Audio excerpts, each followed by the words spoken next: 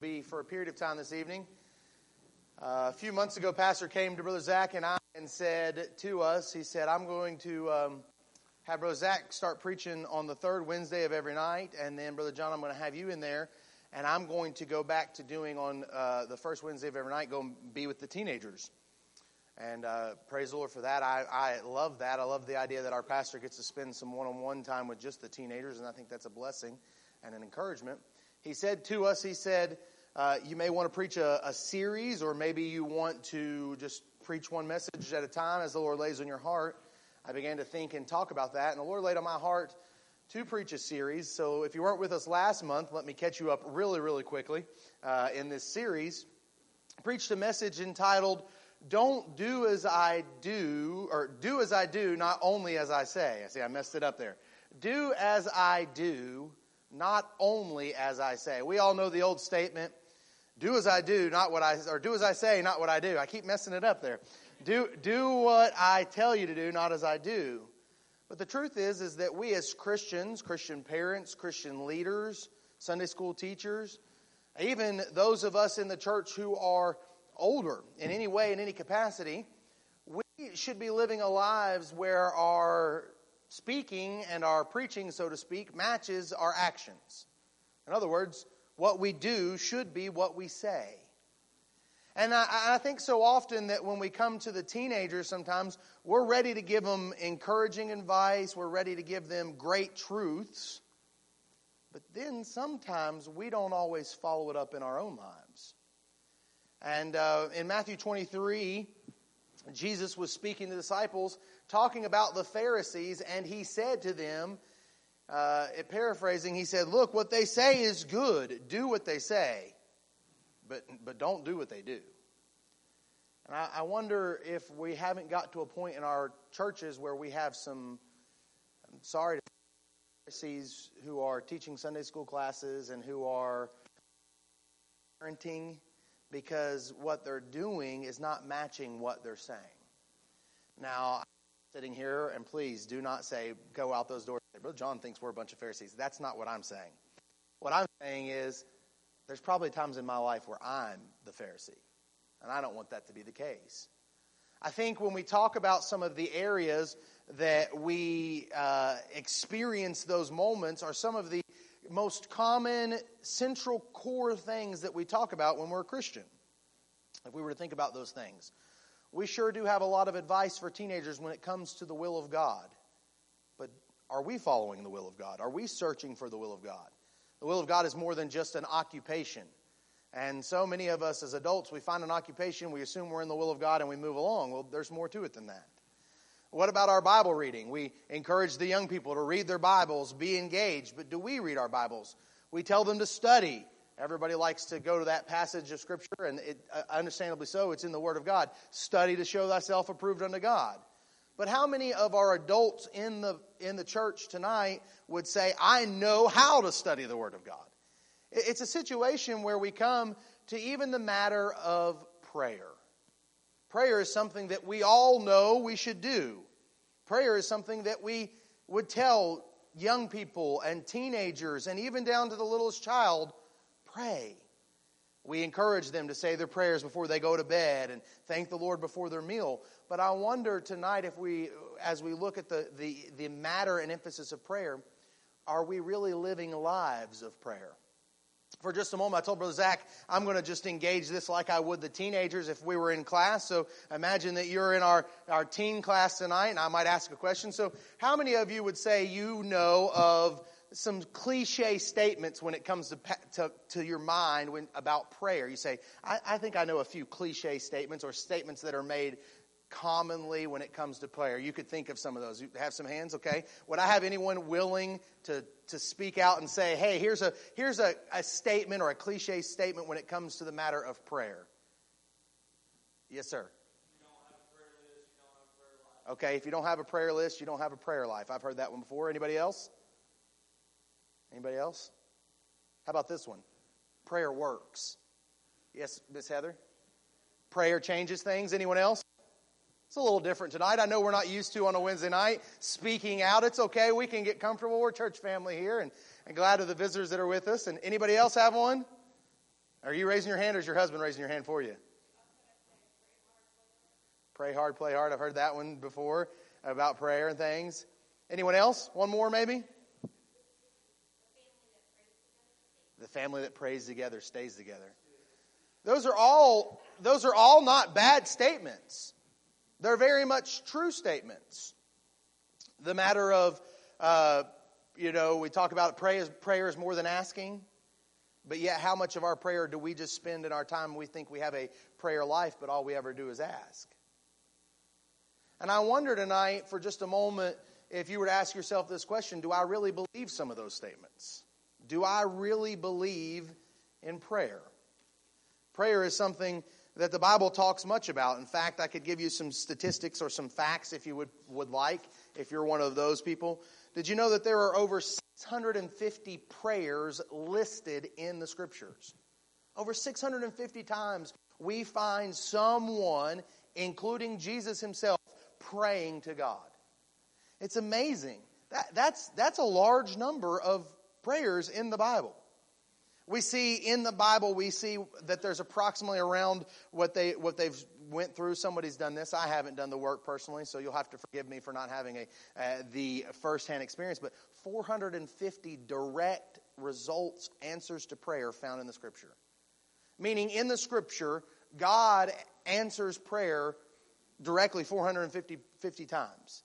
Now, we know that God does answer prayer. There's another one of them statements. God answers prayer. Well, what does that mean exactly? There's a lot of these statements that we don't necessarily have the full understanding, I think, sometimes. The first mention of prayer is not even in the word of prayer, but it says that men began to talk to God in Genesis chapter number 4 and verse 26. Seth had a son, and he named him Enos. And from that time forward, men began to talk with God.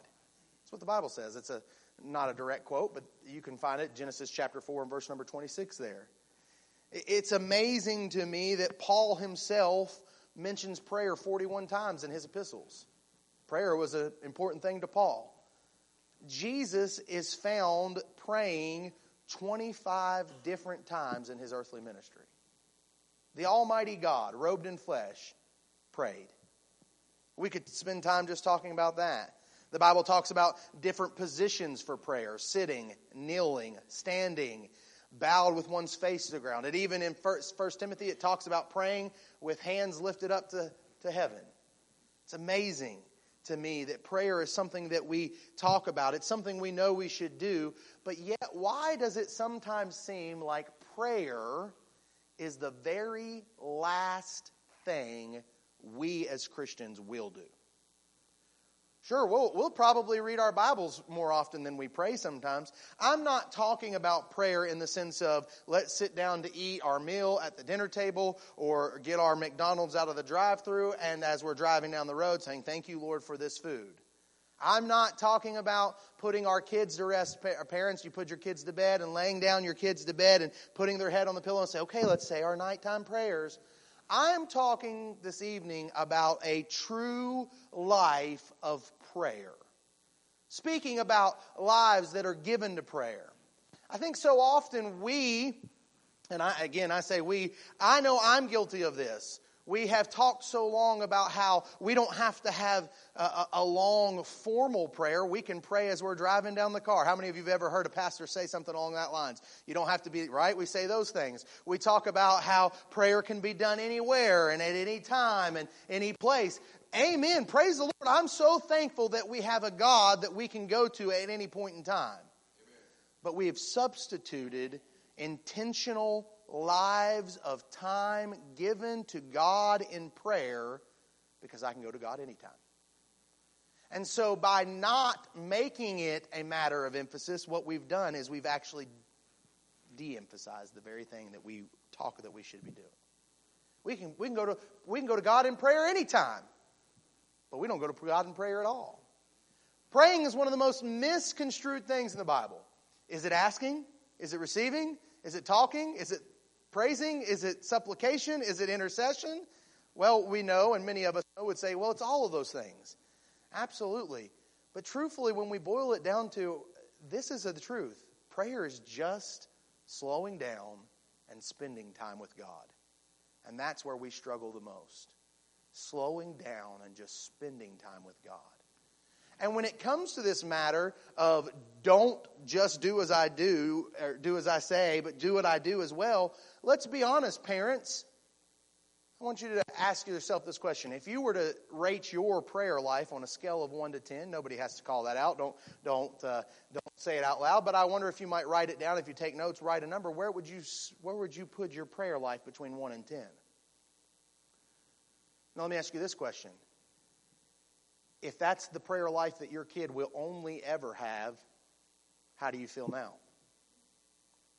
Meaning, if my prayer life was a 5 and my kid's prayer life would only ever reach a 5 because of what my influence and example in their life is, I wonder how that would affect.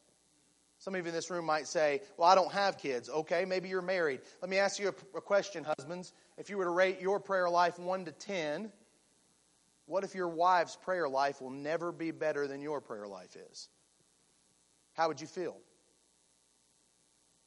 It's a thought-provoking thought if you really think about it. Remember, husbands, we're supposed to be the spiritual leaders in our home. We're the ones who are supposed to be leading the charge. We're the ones who are supposed to be out in front, storming for God in battle and going forth, saying, family, come along, follow behind me. And how are we supposed to look at them and say, hey, you need to pray, you need to spend time in prayer, and yet our wives never see us on our knees before God praying, spending time in prayer, other than when we sit down at the dinner table or when something's going wrong and we really, really, really need God to intervene. Let me ask you a question. Maybe you're here and you say, well, I'm not married. I don't have kids. What about me? Let me ask you a question, church member. What if the church's prayer life was only as strong as your prayer life? How would you feel then? If you're not married in this room, but one day you, Lord willing, will be married, have you prayed for your spouse? Let me ask the question to married people in this room. Do you pray for your spouse daily? What about this? Do you pray for your children daily? Do they know it? Have they heard it? Now you say, wait a minute, Brother John. The Bible says we're not supposed to be like the publicans who get out into the public and our prayer is supposed to be seen. Yes, that's not talking about in the side of our homes. That's talking about going out and coming up here to church and standing up and saying, oh, Heavenly Father, and being a display and a show of our prayer life for the purpose of our prayer life being seen. But what about for the purpose of our prayer life being exampled in the lives of our children and our young people in our church and the young families that we have an opportunity to influence? Then why, if that's the case, they shouldn't know our prayer? Why did God give us 650 times the prayers in the Scriptures? Because God knows, we've talked about it last month, that our lives are to be lived out as examples helping others to live the Christian life.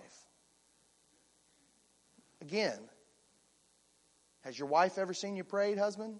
Have they heard you cry out their name to an almighty God, asking for protection and help and blessings and strength? When was the last time your spouse heard you say, thank you, God, for my husband or my wife? When we start to think about prayer in those regards, it changes things a little bit, doesn't it? Causes us to start to question some things, start to wonder a few things. Let me ask you this. Do you pray for your pastor? Many of us would say, yes, I pray for my pastor. Does he know it? And I'm not talking about going up and saying, hey, pastor, I prayed for you. Anyone can do that. I mean, when was the last time you grabbed our pastor and you said, hey, I want to pray with you for you? When was the last time you called him? Please, everyone, do not call pastor on the phone tonight and say, hey, I want to spend an hour on the phone praying for you tonight. You'll be an encouragement to him, but he'll be like, what in the world happened? But you understand where I'm coming from, right? You want to talk about being an encouragement to our pastor? If God puts him on your heart just sometime randomly during the day, take a few moments, pray for him. Call him and say, hey, I know you're busy. Can I take 2 minutes? Set a timer so that you don't go over, especially if you're a long-winded prayer, and pray for him. Oh, by the way, ladies, when was the last time you prayed for Miss Kelly? When was the last time you put your arm around Miss Kelly and say, can I pray for you right here, right now? Do we truly believe that prayer protects people and prayer changes things? Well, if we do, it's time that we become a people of prayer. Psalm 66 has been called the Lord's Prayer of the Old Testament. We could go to Luke chapter number 11, and we could see the passage where the disciples come to them and say, Lord, teach us to pray. And he said, when you pray, pray after this manner. Our Father which art in heaven, hallowed be thy name. And we could go to that passage and we would know it. But we come to an Old Testament passage that I think the Lord has given us some insight here in the fact that it's been called the Lord's Prayer of the Old Testament. And we see some things in this passage that really help us to understand prayer and some emphasis and places we should put in prayer. And so for just a few moments, let's look at it together and see what the Lord has for us. Psalm 66 verse 1 says, make a joyful noise unto the Lord, all ye lands. Sing forth the honor of his name. Make his praise glorious. Say unto God, how terrible art thou in the works. Through the greatness of thy power shall thine enemies submit themselves unto thee. All the earth shall worship thee and shall sing unto thee. They shall sing to thy name. Selah. Come and see the works of God. He is terrible in his doings towards the children of men. He turned the sea into dry land. They went through the flood on foot. There did we rejoice in him. He ruleth by his power forever. His eyes behold the nations. Let not the rebellious exalt themselves. Selah. Oh, bless our God, ye people, and make the voice of his praise to be heard, which holdeth our soul in life, and suffereth not our feet to be moved. For thou, O God, hast proved us. Thou hast tried us as silver is tried. Thou hast brought us into the net. Thou laidest affliction upon our loins. Thou hast caused men to ride over our heads. We went through the fire and through the water, but thou brought us out into a wealthy place. I will go into thy house with burnt offerings. I will praise thee my vows, which my lips have uttered, and my mouth hath spoken when I was in trouble. I will offer unto thee burnt sacrifices of fatlings. With the incense of rams, I will offer bullocks with goats. Selah. Come and hear, all ye that fear God, and I will declare what he hath done for my soul. I cried unto him with my mouth, and was extolled with my tongue. If I regard iniquity in my heart, the Lord will not hear me, but verily God hath heard me. He hath attended to the voice of my prayer. Blessed be the God which hath not turned away my prayer, nor his mercy from me. Oh, so much in this passage. Even just reading it again, things jumping out at me that I could say we could spend so much time on. But for just a few moments, let's look at this passage and see a few things about prayer. And I think we can find in prayer some aspects of our prayer life that we really need to make sure that when we're talking about this matter of prayer, and specifically when we're talking about this matter of prayer, in the way that we pray before our children, in the way that our teenagers see us as church leaders pray, in the way that our young kids see us as Sunday school teachers pray, these are some things that we need to have in our lives, because these are some things you would agree we would love to see that this next generation of Christians, as they grow and walk in the ways of the Lord, that they would have in their lives, in their prayer lives. I remember being in college and thinking to myself, we were reading books, and as we were reading through these things, reading about generations past of true warriors when it came to prayer warriors, and how God moved and worked in their lives. And I thought to myself, I want that. I desire that. I remember growing up as a teenager, and I could take you to our church back home in West Virginia, and I could take you to the pew, I could take you to the spot, I could take you to the place where I could remember men of God. And I could hear their voices calling out to God, even while the prayer was happening from the pulpit. I remember we had moved churches. Our parents took us, my brother and my sister and I. My brother had just graduated, and so it was my sister and I. And the church that we had grown up in was a good church, but there was not as much happening for the young people, and our parents really wanted us to have an emphasis of things. So we had gone across town to another church, a strong church with a lot going on. And I had never been in a church, and some of you have, and some of you may not have, where on a Wednesday night they come together and all of a sudden they start to pray and everyone's praying. It can almost be like, what in the world is going on? Because the church we grew up in, someone came to the pulpit and they prayed and everybody else was quiet. How many of you have ever been in a service where you know what I'm talking about, where multiple people are praying in the service? At first it was, but as I grew up, as a teenager, that was one of the most blessed sounds that I have ever been in my life. I can think of being at Temple Baptist Church in college where every Wednesday night they would gather, and during the prayer time, just like we go over our prayer bulletin, they'd go through their prayer bulletin, and then someone would come and pray, and they would encourage you to get a prayer partner, and you could hear the voices of people lifting up their voice to God as a collective group praying. Man, to think that our God is so capable to hear every single one of those prayers and influence them and do something about them. That's a great God, and that's the God we serve. Here in Psalm 66, we see a few things. Number one, we see in this prayer that it exalts the Lord's name. Look at verse 1 through 4 with me. Look what the Bible says. Make a joyful noise unto God, all ye lands. And then look at how the psalmist begins to write about God. Sing forth the honor of his name. When you pray, do you give honor to God when you pray? In the way that you speak to God when you pray, does it give honor to him?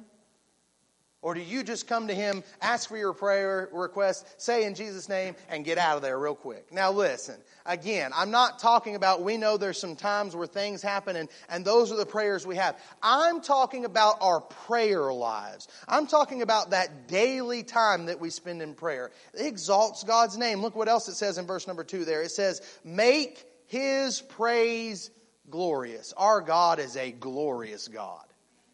And he deserves the glory due his name. We should praise him in our prayer. We should praise him. Think about that prayer there in Mark chapter 11. Our Father which art in heaven, hallowed be thy name. It's exalting the name of the Lord in our prayer. Dads, your sons and your daughters need to hear you exalt God's name in prayer. It'll mean much. They need to know that the God that you're praying to is the great, almighty, all-powerful, all-knowing God of the universe who created them and formed them and has everything at his disposal. That's the God we pray to. And they need to hear you and they need to hear me. Mamas, they need to hear you. Sunday school teachers, they need to hear you. Saints of the church, they need to hear you call out to God and say, I believe that the God I'm praying to is not some idol on a bench somewhere, but is the true God that can move and work and deserves power and praise because of who he is. He's Jehovah. He's El Shalom. He's Elohim. He was the God that is and is to come. That's the God I pray to. That's the God we believe. I know you all. I've heard you all talk. I've been with many of you and had the opportunity to pray with many of you. And I know that's the God you pray to. But do our children and our young people know it outside of this building and outside of this place that we truly pray to an all-knowing, almighty God? It's interesting here. Verse number 3, he says, say unto God, how terrible art thou in thy works. Now we look at that and go, wait a minute, is the psalmist saying God's works are terrible? I don't know about you, but if I would have been around during the times of the plagues, yeah, it'd be pretty mighty, but those would be pretty terrible. Not terrifying, not horrible in the sense of terrible, but in the fact of someone in this universe has this much power. It's hard to fathom. This word terrible doesn't mean what really has the meaning today. Oh, that's horrible, that's terrible, that's awful. No. The word terrible here has this idea or this understanding that it was beyond comprehension. It was magnificent. It was beyond fathoming. It was something outside of what we could even comprehend. That's our God. That's His works. Verse number 4 it says, all the earth shall worship Thee and sing unto Thee. They shall sing to Thy name. Prayer is worship. Prayer is worship. We should help our young people. And by the way, when I'm talking about helping young people, those of you in this room that maybe you don't directly involved with the teenagers, but you have a young family sitting across the aisle from you, or a young couple that's just sitting behind you or something, they need you to help them. That's biblical. We find that in Titus, that the aged women should take the young women aside, and the aged men the young men, and we should be lifting up each other. This is what we should be doing. This is what we should be doing in our churches, is encouraging one another. Then in our prayer, we're exalting. It's interesting here. When God has His rightful place and we begin to see God as He truly is in this manner, guess what we start to see about ourselves?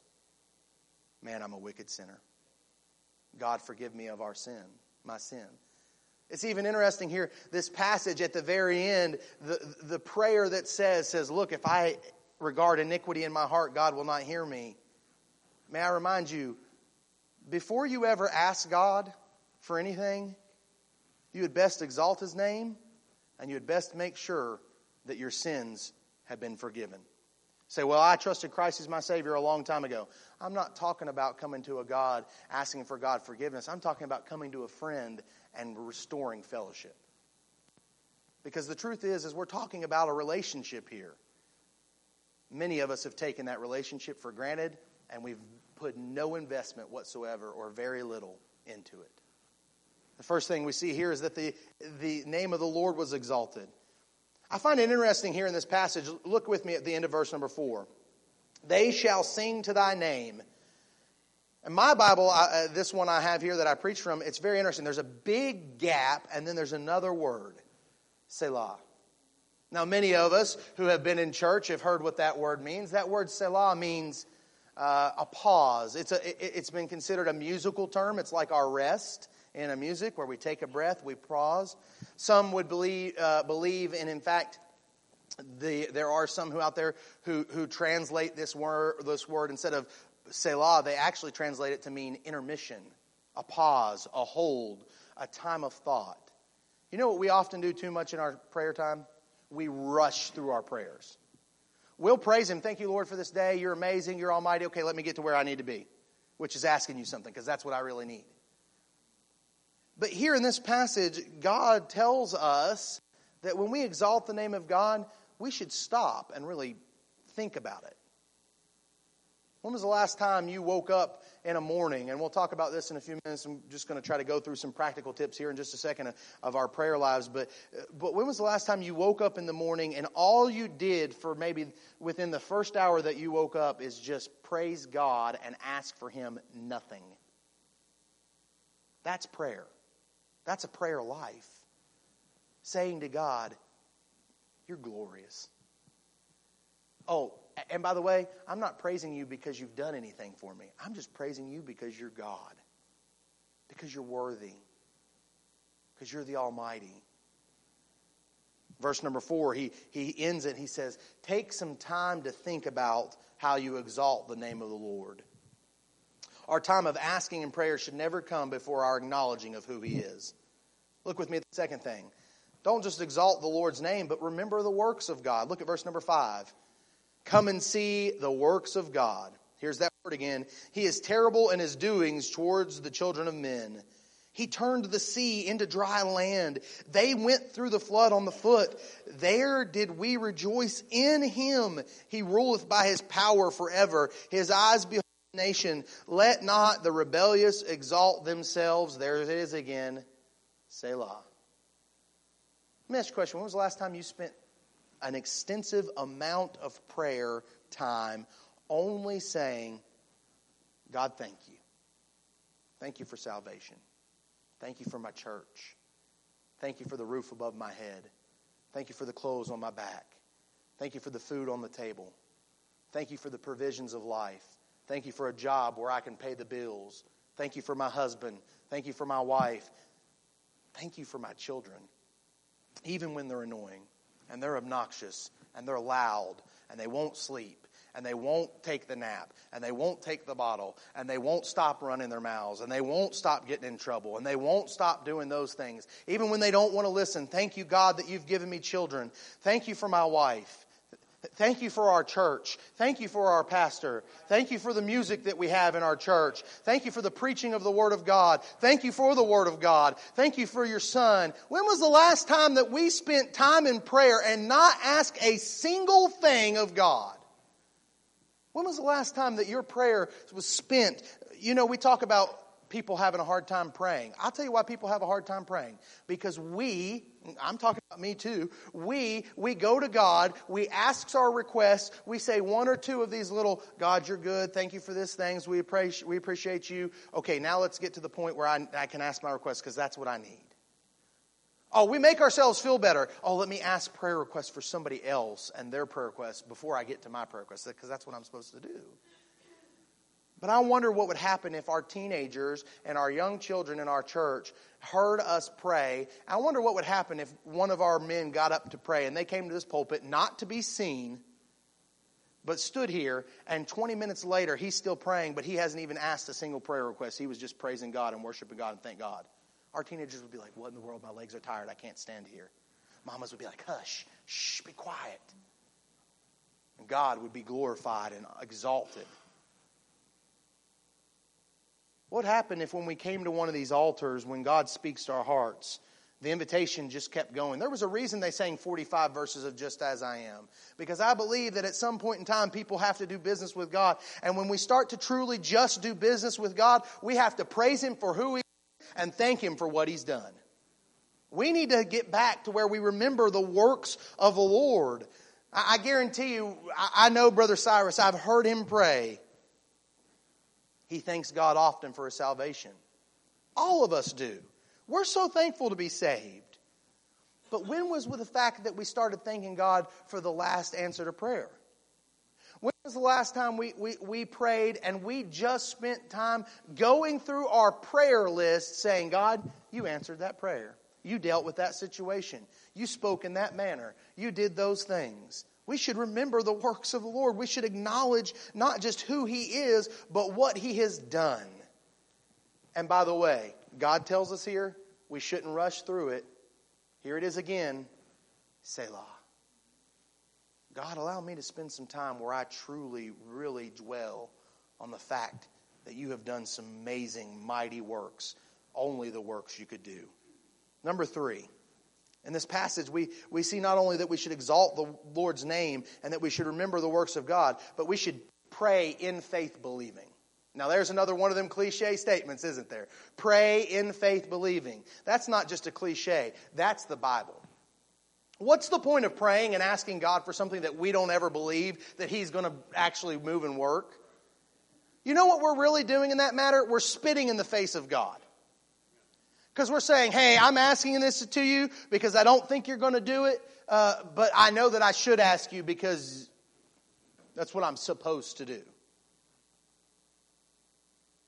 I think sometimes we pray things because we know we're supposed to do it, but we don't always believe it's going to happen. And then we wonder why. Well, why doesn't God answer my prayer?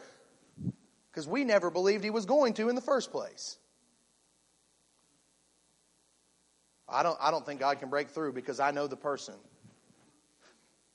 Well, yeah, that's true. Well, man has free will, and so God's not going to violate man's free will. You're right. But many of you have come to a place in your life where you've come to know Christ as your Savior. He didn't violate your free will. He just held out His loving arms and said, I'm here, I'm loving, I'm kind. And we, in our sinful nature, said, I need that, and I want that. When was the last time we prayed for someone truly believing or prayed for a situation, really expecting God to break through? Look with me at verse number 8 here. In fact, it's verses 8 through 15. The great majority of this psalm is spent with the psalmist saying, our prayer requests, they're going to happen. What we ask of God, it will come to pass. Oh, bless our God, ye people, and make the voice of his praise to be heard, which holdeth our soul in life, and suffereth not our feet to be moved. For thou, O God, this is interesting, has proved us, thou hast tried us, as silver is tried. You say, well, yeah, he was checking to see if they were faithful. I think that could also be taken in this way. They prayed, God answered. Okay, let me see if you truly believe it. I'm going to send something in your life, and I'm going to see if you're going to trust in me. Have you ever looked at your problems, your trials, your struggles, your difficulty as not some difficulty in life to test your faith, but as to see if God's really going to, God says, okay, you know what, I'm going to allow this to happen to see if they're really going to run to me. I kind of put this to my son today. I didn't even realize it. Jude was up here for a little while. My wife had to take Ansley for a checkup in the doctor's office, and Jude was up here. We were in the offices, and I said, hey, Jude, I got to run down to the gym. Do you want to come with me? And he said, no, I'll just stay right here. He was doing what he was doing. And I said, okay. Now, I know my son. I love my son very dearly, but from time to time, he's a little bit of a scaredy cat. Shh, don't tell him I said that, okay? It's just between you and me. He's still 7. He's getting over that. He's getting over it. And I came back up. I had to put some mail on Pastor's desk, and so I put some mail on Pastor's desk, and I shut the door, and it kind of shut a little hard. And I heard him. He was watching something on his tablet at the time. Took his headphones off. I could hear him moving around. I knew exactly what happened. He was worried. He was concerned.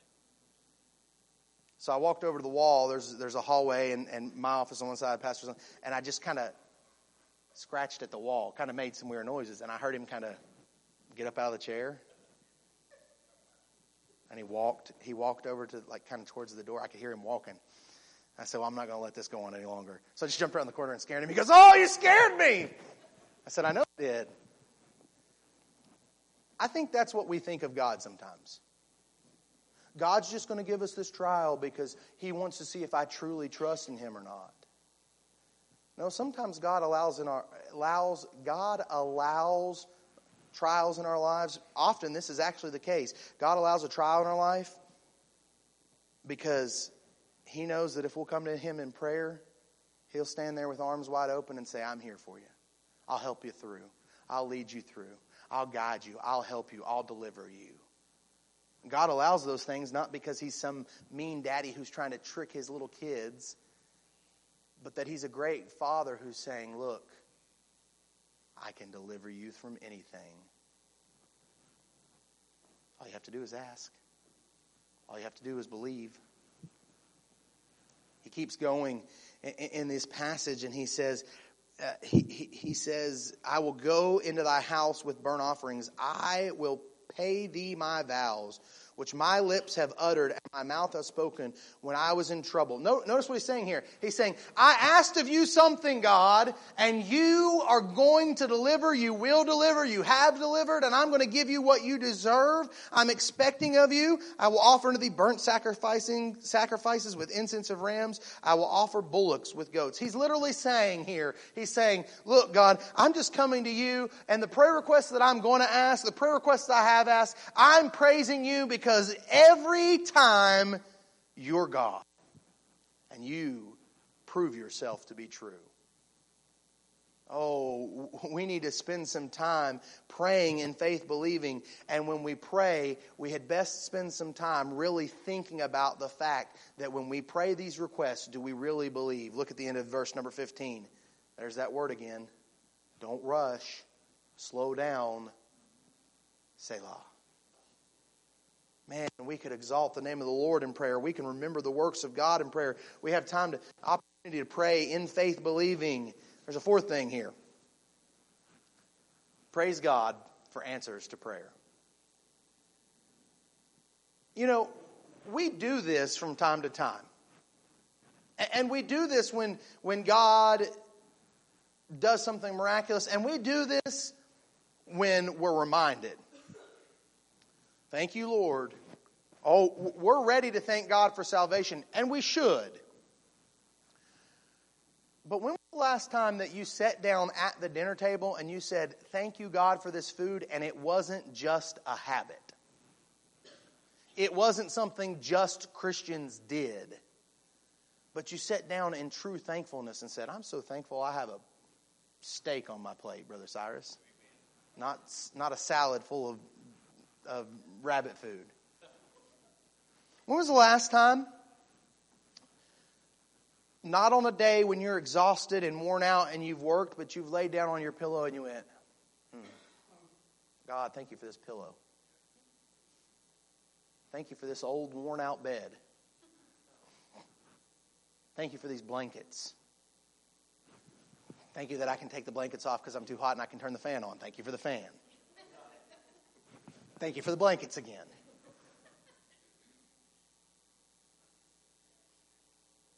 Thank you for the old beat-up truck. Thank you for the new vehicle. Thank you, it has air conditioning and windows. Thank you for the umbrella that I didn't get soaked coming in from the rain. Thank you, God, for protecting me on my drive to church tonight. Thank you for padded chairs in a church building. Thank you for so much. We've asked for it, haven't we? Lord, give me a good place to go to church. Really what we mean is give me a comfortable place to go to church from time to time, right? Give me a preacher that preaches the word. Thank you, Lord, for giving us a pastor who preaches the word faithfully, without compromise, without worry as to whether he's going to step on our toes and he's going to offend us when he calls sin, sin, and he calls what's right's right. Thank you, Lord. No wonder this world doesn't want what we have. All they ever hear us do is gripe and complain, and yet we turn around and talk about how great our God is. I read it. I was listening to a video. I was talking to Brother Zach about this, about Sunday morning's message. When I said, I wonder how many, told him, I said, I never said this. I wonder how many Christians have melted the hearts of a lost person in the way we don't talk about our God. How many of you would know if I said Penn and Teller, you know who Penn and Teller is? Yeah, Penn Jillette, they're the magicians, the one never talks, the one's really tall and obnoxious. That's who it is. Penn, there's a video, it's been around for several years, where he says, how much must you hate me if you believe that you have the opportunity for me to have eternal life and you never tell me about it? He said he has no respect for people who don't try to win others, or proselyte is the word he uses. When was the last time that you said, thank you, God, for giving me a voice so that I could tell someone else about you? Now help me to take that voice and put it to use. Thank you for giving me a hand to be able to hand a gospel tract through the window to the drive-through worker. We don't do it. We are the most selfish, ungrateful people in all the world, and we have the most to be thankful for. And then we wonder why there's a generation of young people who don't say thank you, who don't say please, who don't say you're welcome to things, who are the most ungrateful and rude, because they are just watching us. They're learning from us. They're listening. Well, if you truly believe that God's great, how come I never hear you say thank you other than at the dinner table in a hurry? I was convicted this afternoon. I'm not trying to pat myself on the back. Please understand I'm not saying that. I was studying for this message and I was extremely convicted. Jude and I got home and I looked at him and I said, hey, bud, would you pray with me for just a moment? He stopped what he was doing. He's like, yeah, I'd love to pray. Heart was broken. What a wicked dad I've been. What a poor example of the love of God and how good our God is to my son when he was blown away by the thought that I would pray with him and ask him to pray with me. It's time we change some things. It's time we change some things. Lord, teach us to pray. Very quickly, could I just give you some practical things to help you and me be people of prayer? First thing here, start early. Start early. Psalm 63, verse 1. Does anybody know it by heart? You don't have to quote it. I just want to see if anybody knows what Psalm 63 verse 1 says. Would you take your Bibles and turn there with me? Just a few pages over. In fact, I don't even have to turn the page in this Bible the way it's set up. Psalm 63. Listen to the verse 1. O God, thou art my God, early will I seek thee. Now there's multiple applications to this. I've heard some people say, look, young person, you need to start seeking God early in your life. And I would give a hearty amen to that. Some people would say, when you wake up at the beginning of the day, the first thing you need to do is start seeking God. Now, how many of you are like me and you do a little bit better when it comes to your devotion and your thought processing after you've been awake for a while or late at night? Would you raise your hand? You say, I'm a night owl. Okay. That should not be an excuse for us to wake up and start our day with thanksgiving. Start early. A while back, I get tired of these annoying ringtones on the phone. A lot of us use our phones for our ringtones. How many of you use your phone for ringtones so I see who I'm talking to? Or for an alarm, excuse me. Your phone for alarm. Look at me. Okay, majority of the hands just raised here. Did you know that if you have an iPhone, I'm assuming it's the same for Android, you can change the song out of a normal song? Like you can pick a song from your media playlist. We use Apple Music and have good songs, and you can change the song to one of those songs. Okay, so what I did a few years ago, it's been a year now, is Brother LeBeau, who was with us not too long, he has Sweet Hour Prayer. So I switched one of my alarms to Sweet Hour Prayer. I said, well, why did you do that? Because it reminds me when I wake up, I better start praying. Maybe for you, an example to help you start early is maybe you're not one. Maybe you're like me, who if you have an alarm, you'll snooze it. And if you set one for 10 minutes later, you'll snooze that one too. So set an alarm an hour later. And name the alarm. Do you know you can also name your alarms? Name it, big capitals letters. Pray. Practical. Alarm goes off. Why is my phone? Oh, okay. I better pray. Encourage someone else. Spouses, text your husband or your wife 10 minutes after you get up and they've been out the door for an hour. I'm not saying which case that is. Some of you know, some of you don't. And you text them and you say, pray. I'm praying for you. Don't say it if you don't do it. But wouldn't that help us all? Something simple like that. Start early. Early will I seek thee in prayer, Lord. Early will I praise their name. Early will I praise the Lord that he's given me breath one more day. Early will I praise the Lord that I get to see my children's face, even though sometimes it's annoying, and even though they backtalk, and even though those things, I get to see them again. I get to see my husband or my wife again. I get to read the Word of God again. I get to spend time with you once again today. Thank you, Lord. Thank you that you're not done with me yet. Pray early. Here's another thing. Pray the Scriptures. I have heard this since I was an 18-year-old, and I don't know that I have fully come to grasp the understanding of this. Say, then why are you telling me about it? Because as I am understanding it, I'm realizing there is so much power in this. So what do you mean by pray the Scriptures?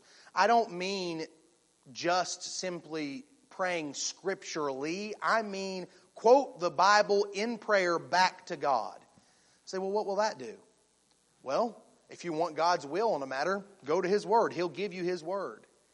Acts chapter 4, we won't go there for sake of time. Acts chapter 4, verses 24 through 26. We see this is exactly what they did when they were delivered out of the hands. They went and they prayed, and then they go and they, in their prayers, quote Psalm 2, verse 2 and verse 6. Not only did the disciples did it, but Jesus himself prayed scriptures. He did. And so, if it's good for Jesus, it's good for me. And I'll do that. I encourage you to have your Bible with you while you're praying. We all know this. Here, you don't have to keep your eyes closed during prayer the whole time. You say, that's disrespectful.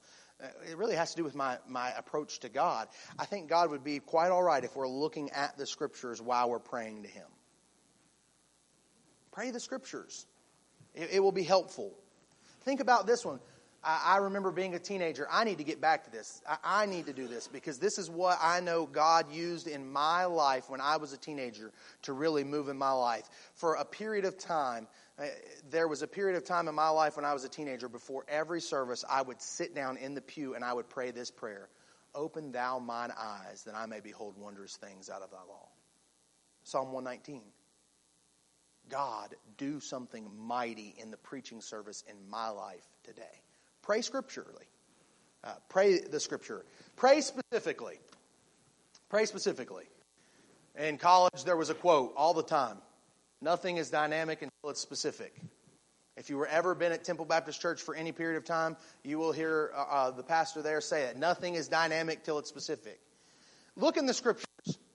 Why is it that all those the prayers in the Bible, I cannot find it. Find me a generic prayer in the scriptures. You won't. Why? Because our God is not a generic God. He's a specific God. Try Him. Try Him to be true. Pray specifically. God is a God of specifics. Now, this one's going to seem almost at a contradiction of the last one. Not only pray specifically, but pray simply. Say, wait a minute, you just said pray specifically. I'm not talking about generically. There's a difference between generic and simple. In other words, what I'm saying, God is not impressed with your ornate theological words during your prayer. He wants to hear from you. Just pray simply. It's talking to God. Just talk to Him. Obviously with respect and honor, but just talk to Him. Pray out loud. That would seem awkward when you're in a room alone just to pray out loud. You say, why am I praying out loud? It helps you keep on track. It helps you stay focused. It helps you keep there. Maybe you're not one who would pray out loud. Here's another idea. Write out your prayers. Write them out. Say, well, that's not praying to God. Show that to me. How does God knows? The Bible says that He's the able to discern the thoughts and our intents of our heart. I think He would know better if someone's writing in true desire to God, saying, God, I need you, and I need you to move, rather than someone who's saying it but really doesn't mean it in their heart. Speak out loud. Pray out loud. This will help when the little kids are running around and they hear Mama and they hear their voice and they stop. They hear their name called out. Why did Mama just call my name? And then they hear, God, please move and work in their lives. Please intercede. Here's another one. This one is one, some people will be like, well, that's not for me. Read biographies of Christian prayer warriors. George Mueller, Gladys Allward, Corrie ten Boom. We could go through names. Hudson Taylor. Say, I'm not a reader. No, what you're saying is, I don't have time and I'm too lazy to put in extra effort. Sorry. I'm speaking to myself. I don't read as much as I should because I'm tired. I'm worn out. Well, here's the thing. We have modern technology. It's called audiobooks. They'll read it for you. Listen to them. Listen to them. You want to know what one of the most encouraging things is? Listening how God moved in someone's prayer life. This is why we should share prayer requests one with another. You want to know why we're so scared not to do that? Because we're afraid that if I go to Brother Zach and say, Brother Zach, you'll never guess how God blessed me. That I'm afraid Brother Zach's going to be like, God doesn't bless me like that. And there will be some stumbling block, or that will offend some brother. If you get offended by God answering someone else's prayer, the problem is you, not God. Keep a prayer journal. I meant to show this, and not that I'm an example, and I don't use mine nearly as much or as often as I should. I'm really bad at it, but I'm trying to be better. In my bag right there is a notebook. And I have tabs on it. It's a prayer journal. This works for me. It doesn't have to. You can find, but here's an example of something that maybe help you. I have given each day a category in my prayer journal. Monday, I pray for guidance and long-term requests. So things that I know that it's going to take some time. It's going to take God moving. Those are Mondays. I'm laboring those in prayer. Say, well, you don't pray for things every day. I'm not capable of keeping up with all that up here. How many of you know, you don't have to raise your hand, but you know sometimes the prayer requests, they elude you with all the busyness of the day. Well, keep a prayer journal and set aside days for specific requests. Tuesday, I pray for my family. That's not my wife and my kids. That's my mom, my dad, my brother and sister, her brother and her sister, the extended family. Wednesday, in my prayer journal, I pray, or try to. I don't do a good enough job of this. It's difficult. I try to pray for the teens on Wednesday. Have each of their name. My prayers for them. Prayer requests and things. I also try to pray for the ministries that I'm directly involved in church. So I help with the audiovisual. I pray for the audiovisual, the needs that the audiovisual has. If you're involved in a ministry, by the way, and you have no clue what the needs of that ministry are, you're not involved in that ministry. Sorry. You participate. You're not involved. Thursday, I pray for our nation. I pray for our president, our vice president. I've been challenged to try to do a better job of praying for our mayor, our senators, our councilmen. I pray for revival in our country. This is just me. Again, I'm not saying you have. Maybe you want to pray on Thursdays for your job, for your employer, for your direct supervisor. Friday, I pray for you all. I have your prayer requests and things and names of church members on Friday and the things that you're dealing with. And what I do in my prayer journal is I write the prayer request down and I leave a space. And if it gets answered, it gets resolved, it gets taken care of, I come back and I write in another pen or a pen color, answered, and the date. And guess what? When I'm going through that prayer list, guess what I get to do then? Thank you, God. Thank you, God, that you moved in Brother Cyrus's life by giving him clear direction a few weeks ago. Thank you for helping him with that decision. Saturday, I pray for our pastor. I pray for his wife. I pray for Brother Zach, Miss Jess, their families. I pray for the ministries of Gateway Baptist Church. I try to be as specific as possible. I have other pastors and missionaries that I pray for on Saturday. So why do you do that on Saturday? Asking God to give our pastor Holy Ghost power in the pulpit on Sunday, that God would move and work. So Sunday, I'm at church. So you don't pray? I'm praying for the church services. I'm praying for the things here. And then I have a tab that's daily prayer requests. That's my wife and my children and the things I need. You say, well, that's good for you. I didn't come up with it. It's helpful. Go home. Go to TJ Maxx, go to Ross, go to Marshall's, and go into the little go to the stationery section, and you'll find you notebooks for relatively inexpensive. Get one, and I encourage you, make it a prayer journal. For no other reason but to think about the heritage that one day your kids are going through your stuff and they pick up an old dusty book and they dust it off and they open it up and all of a sudden they start seeing all these prayer requests where you prayed. And then beside it, guess what they might get to see? Answered, answered, answered, answered, answered, answered, answered, answered, answered. God is good. He answered that one. Oh, I remember when we prayed for that as a family when we got down at the altar. And by the way, what I'm talking about here, I'm not just talking about family devotion prayer.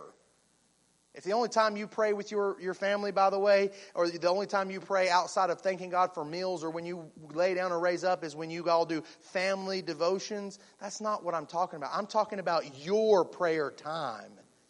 They need to hear us pray. They need to see us be people of prayer. Say, why? What's the importance? Why is it so important? Here's why. Because He's good. And when we don't pray, what we're telling them is He's just not that good. I said it at the beginning. I said prayer is about stopping, slowing down, and spending time with God. Here's the reason why the majority of us don't have a prayer life. We're too busy for God. He's not that important. So much more we could have went over. We could have went to Hebrews chapter number 4 and verse 16 and looked at the passage there. What a great Bible verse.